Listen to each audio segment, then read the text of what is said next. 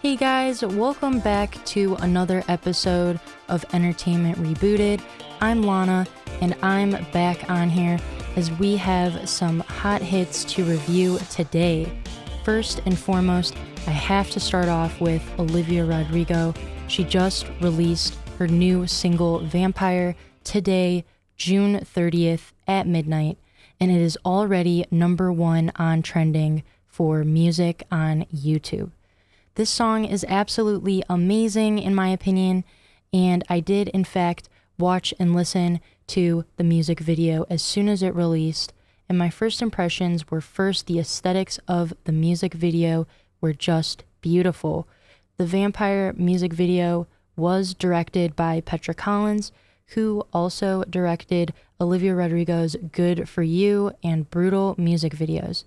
And fun little fact, in the Brutal music video, Olivia was already teasing and dropping hints that Guts would be the name of her sophomore album, because if you look closely, you can see that she does have the word Guts repeatedly in that music video, which was released over a year and a half ago, and I will let you guys try and find that word as many times as you can in that Brutal music video. Now going back to the song Vampire though, Olivia's vocals just continue to get better and better, which is crazy because I already thought of her as a great singer, and she just continues to amaze. And I do think that if you already have liked Olivia's other songs, you will also like this song. In the beginning of the Vampire song, it starts off with the piano, which Olivia is just so good at piano ballads, so I'm really happy that she continues to do piano ballads. However, later in the song, it does become more of a faster paced song, so the fact that it was just blended so well and transitioned smoothly was impressive. One of the other most impressive parts of the song, in my opinion, was the bridge. And man, Olivia and her team just know how to make great bridges. You know, it all started with Driver's License, and they continue to make hits after hits after hits. Olivia also had some great lyrics in this song, Vampire, as well. My personal favorite lyrics just so happen to be in the bridge, which those lyrics are, quote unquote, "You said it was true love, but wouldn't that be hard? You can't love anyone, 'cause that could mean you had a heart." Just so good. And she makes a great point of how can you love someone if you are heartless. And so this song, Vampire, is Olivia's first released song off of her sophomore album titled Guts, which will be coming out September 8th. And now getting into some other hot hits, I will be discussing Doja Cat's single called Attention, which released on June 16th. Doja also has an album that is anticipated to release this year, 2023.